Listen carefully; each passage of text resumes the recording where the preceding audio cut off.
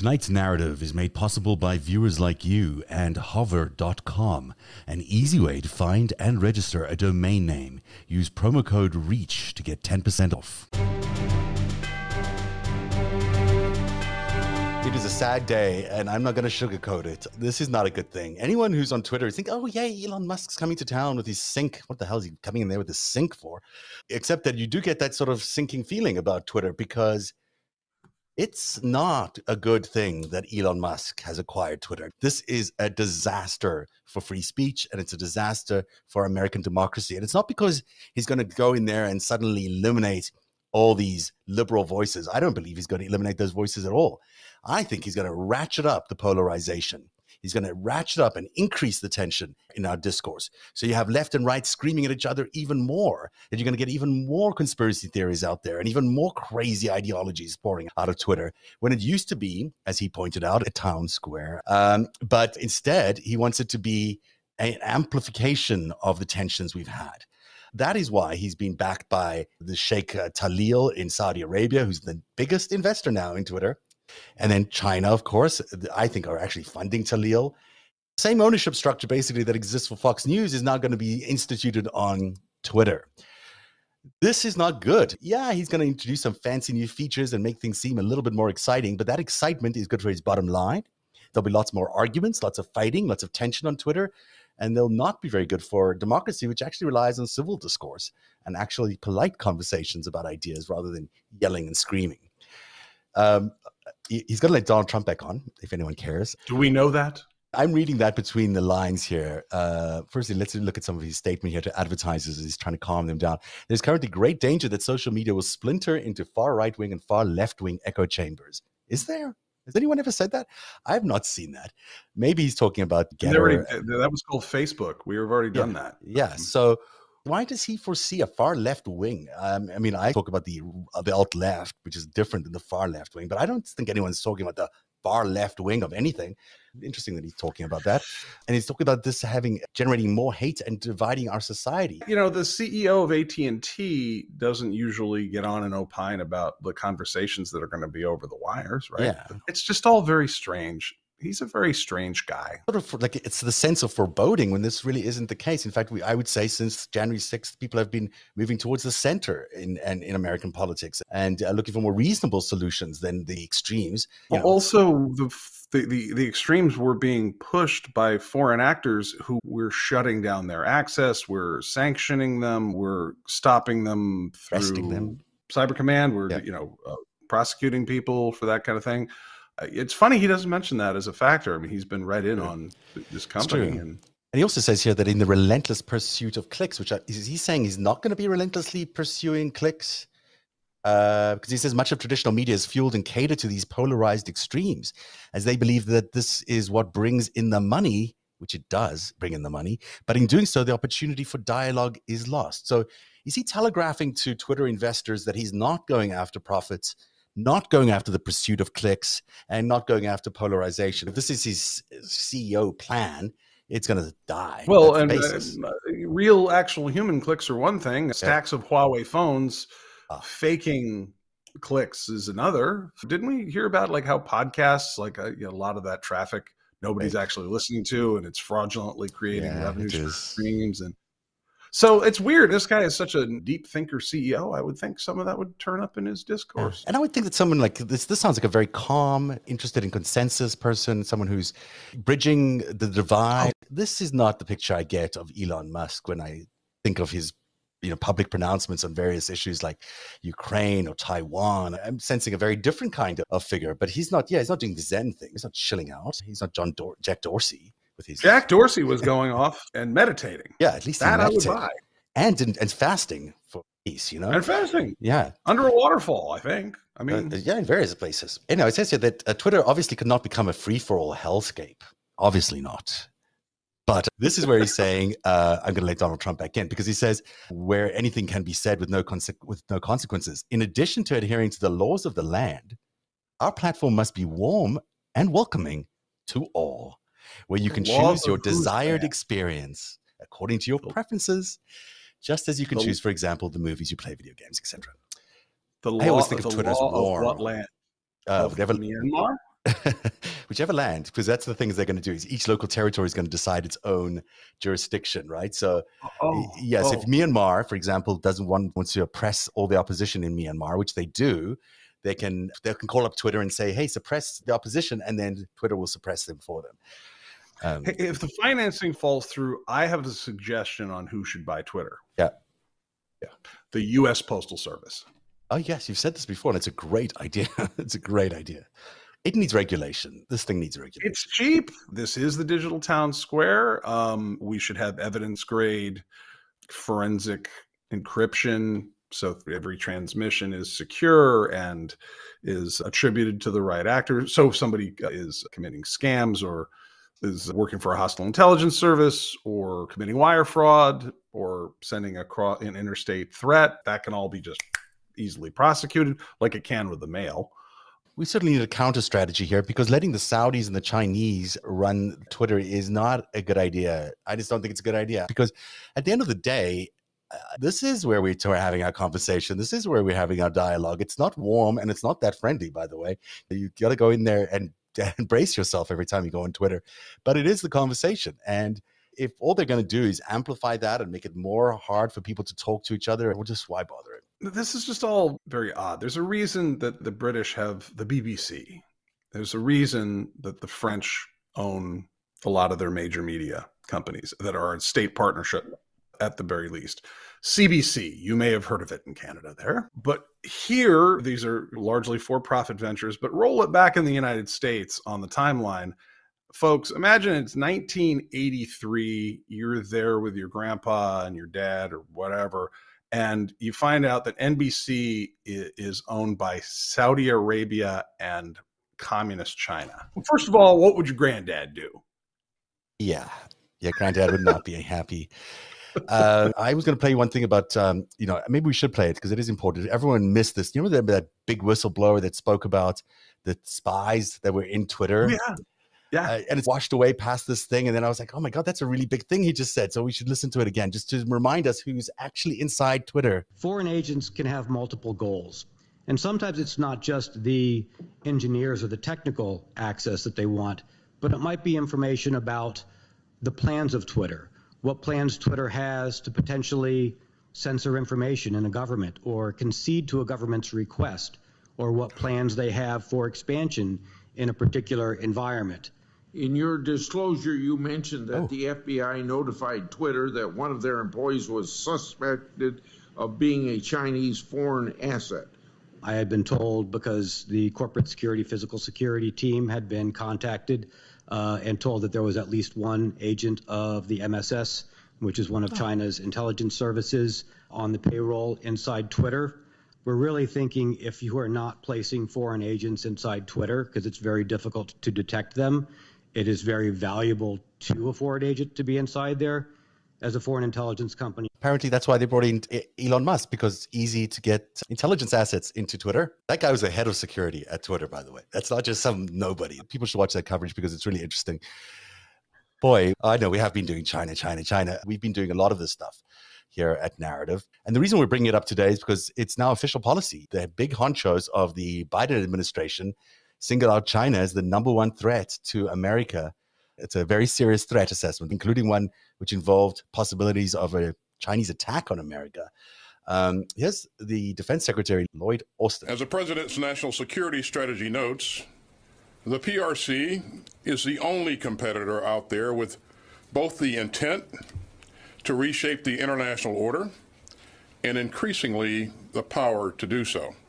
Now, my team and I have been laser focused on this issue since day one, including the China Task Force that I stood up, which produced a range of recommendations to focus the entire department on the China challenge. The entire department on the China challenge. So if you've been not focused on China, it's a good time to get focused on China, as we have been doing this season with our series about the Dragon's Tail, which really tells you what China's been doing over the last 5 years just in the political scene here in the United States, in espionage terms, capture White House, elements around the White House. But here is a lot more. This is a military assessment now, that the entire department is focused. The entire department is focused on China. So that's serious. It's interesting. Back in the day, I moved to DC in 1999 to work on strategic intelligence, and I had colleagues that were going to brief folks at the Pentagon on September 12th, 2001, about whether there was too much focus on the near peer competitor in the Pacific. Guess who that was? It was not Indonesia. Or if we should focus on non-state actors. And the day before that, we got a little visit from some of the non-state actors, and it threw us off. Years, time 20 to years. think about those things. And so now we're back at the near peer strategic competitor in the Pacific, or China. But thinking about how tight the time frame is between now and when the last group of yahoos were in that building, Kash Patel, Chris Miller, but more importantly, Jared Kushner, Steve Bannon. Let's just okay.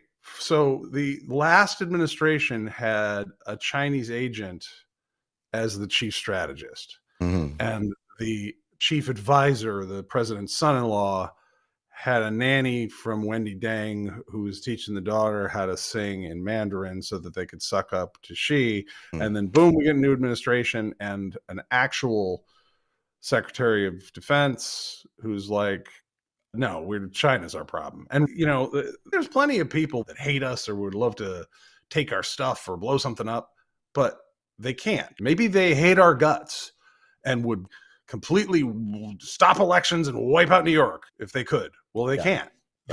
You know, Malawi can hate us. They can't do anything. Venezuela can want to remake the world in its image, but it can't. China wants to make the world Chinese vassals, and they could pull it off. Yeah, they want to pull it off. They're not going to pull it off because everyone's attention is going to turn to China, and everyone needs to focus on American competitiveness in all these arenas where we've let China get a little ahead of us, like the semiconductor space, but also in the rare minerals sector. Hi there, it's Zev from Narrative. Have you ever had a great business idea but just didn't know where to start? Well, one of the first steps to building a new business is a domain name by Hover. That's because it's more important than ever to have an online presence, and your domain name by Hover is your first step in building your online brand. Hover.com makes it quick and easy to find the perfect domain name for your business with over 400 available extensions. And with their Connect feature, you can easily connect your Hover domain name to many popular website builders with just a few clicks.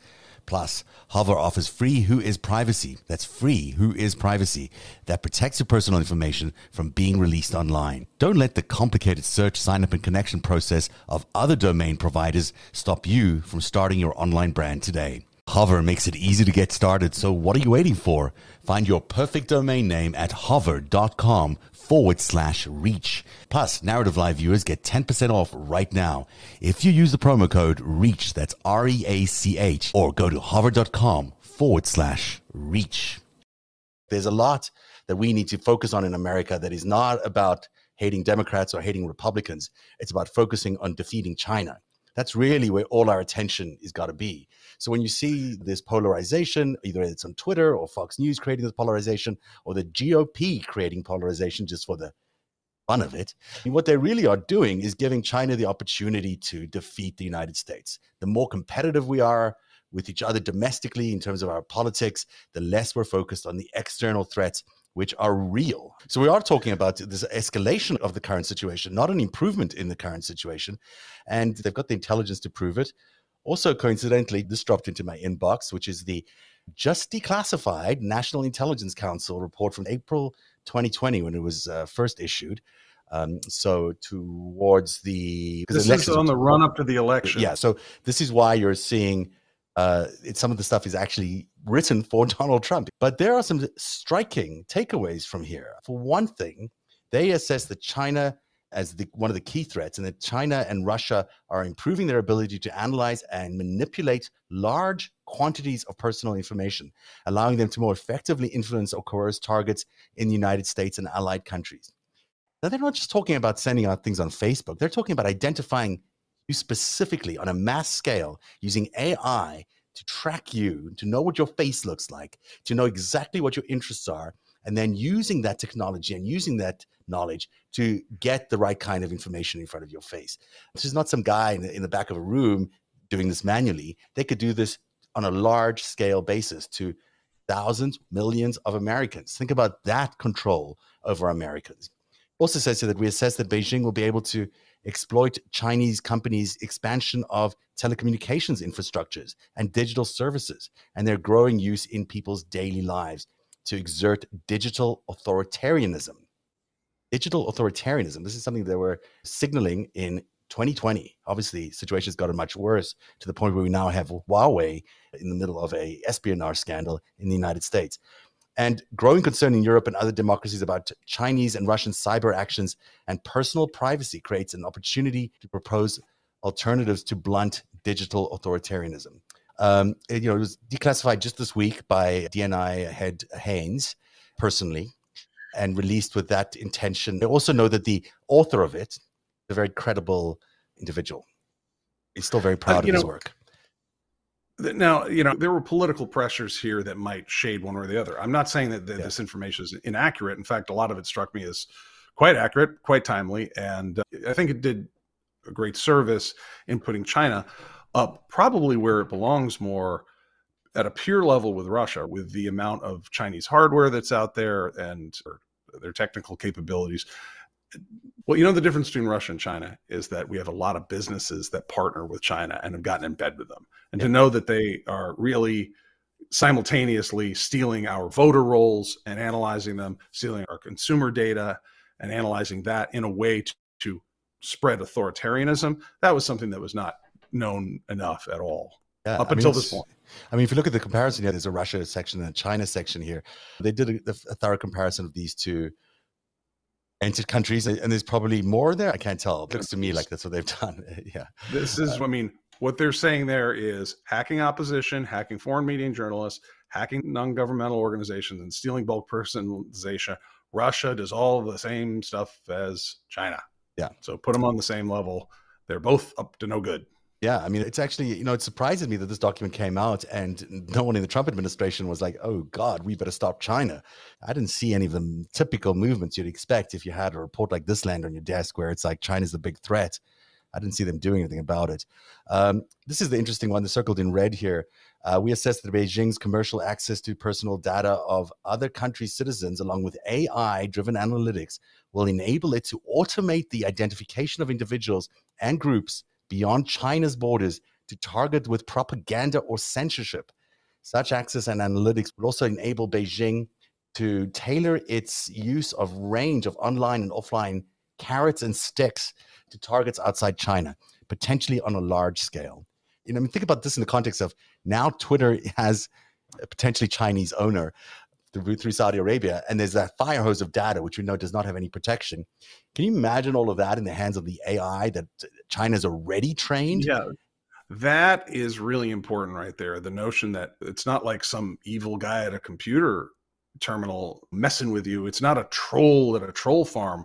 We're talking about software that is able to track you, and when they identify that you are an influencer or you are a dissenter or you are a vocal critic of China, that they have software that will automatically pound you with propaganda, censor you, mass report you. And my understanding is that some of the data sets that were in use by Aggregate IQ, which is the Canadian affiliate of Cambridge Analytica, that they have big old buckets of names and digital identities from 5-6 years ago. They already had this and set to jet. Like if you want somebody that's a critic of New Hampshire politicians, they got the list. If you want people that really love firemen, they got the list. They can cut that all up.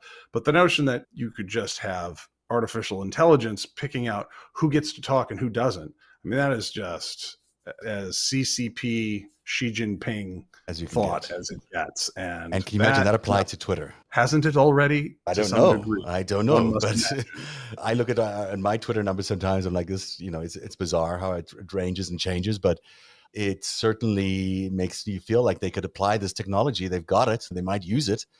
There's 147 million IDs that China stole They stole all the credit information. They hacked the credit score companies, is where they got that information. Imagine all your credit scores, all your banking information, all of that's already in their hands, and you add AI on top of it, and records. Yeah, figure out who's gone bankrupt, who's got a history of depression, who's taking what pharmaceuticals, and then what their political opinions are now. I mean, this is technology and data that they had 5-6 years ago. Yeah. And AI is very, very, very smart. So AI could take that data, and it's trained to go after Americans who think a certain way and delivering them a certain message. And it can figure out solutions of how to fix these problems without even the Chinese needing to know what the solutions are.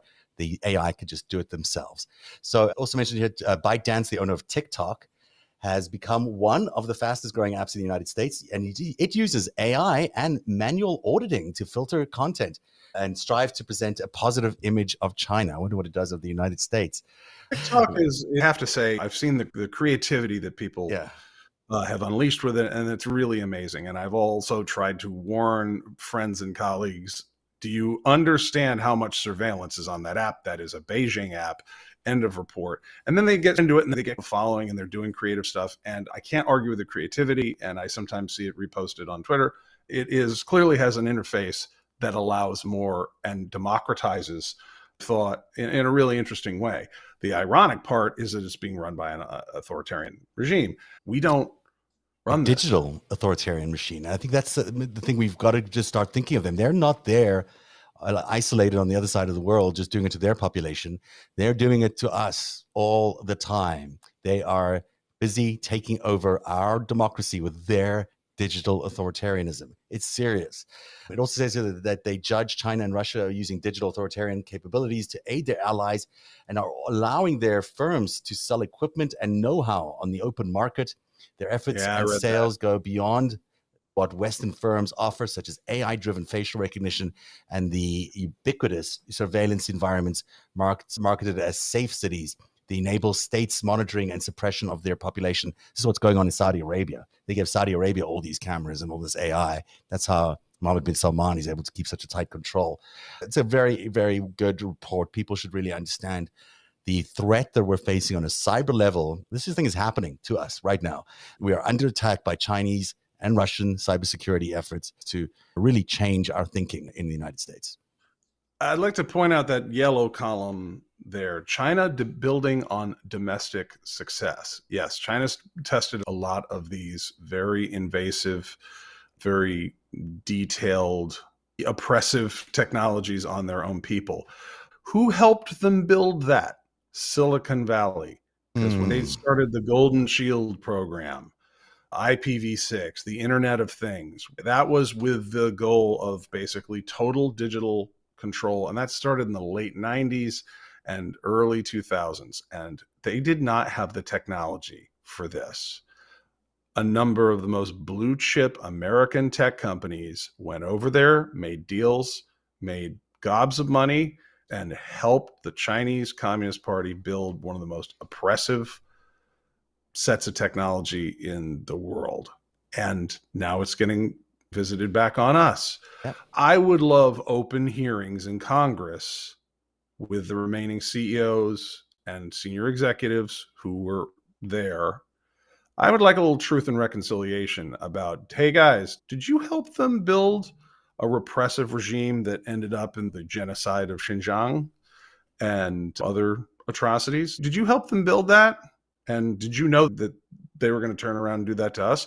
Are you guys doing that to us? These are things that we need to expose. We absolutely do. This is critical stuff. I know it sounds ridiculous, and I would never have said this a few years ago, but can we allow China to own anything in the United States right now? Can we even allow them to connect with us over the internet? Should we allow them any access to our capabilities? It seems to me that they're so hostile in this arena and so hostile in general that we have to get as far away from them as possible. You know, when I think about the semiconductor war that we're about to have, 90% of those semiconductors are made where?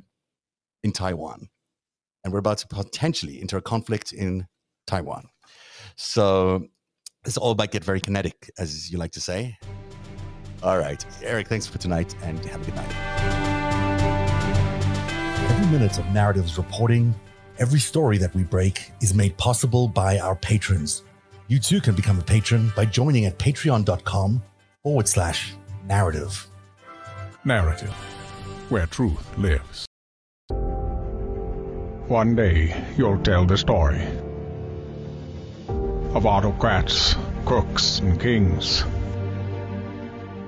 who came for our freedom.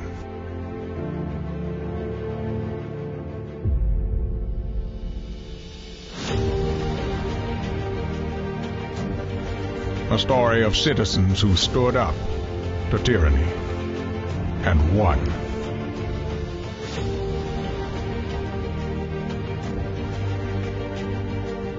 The people prevailed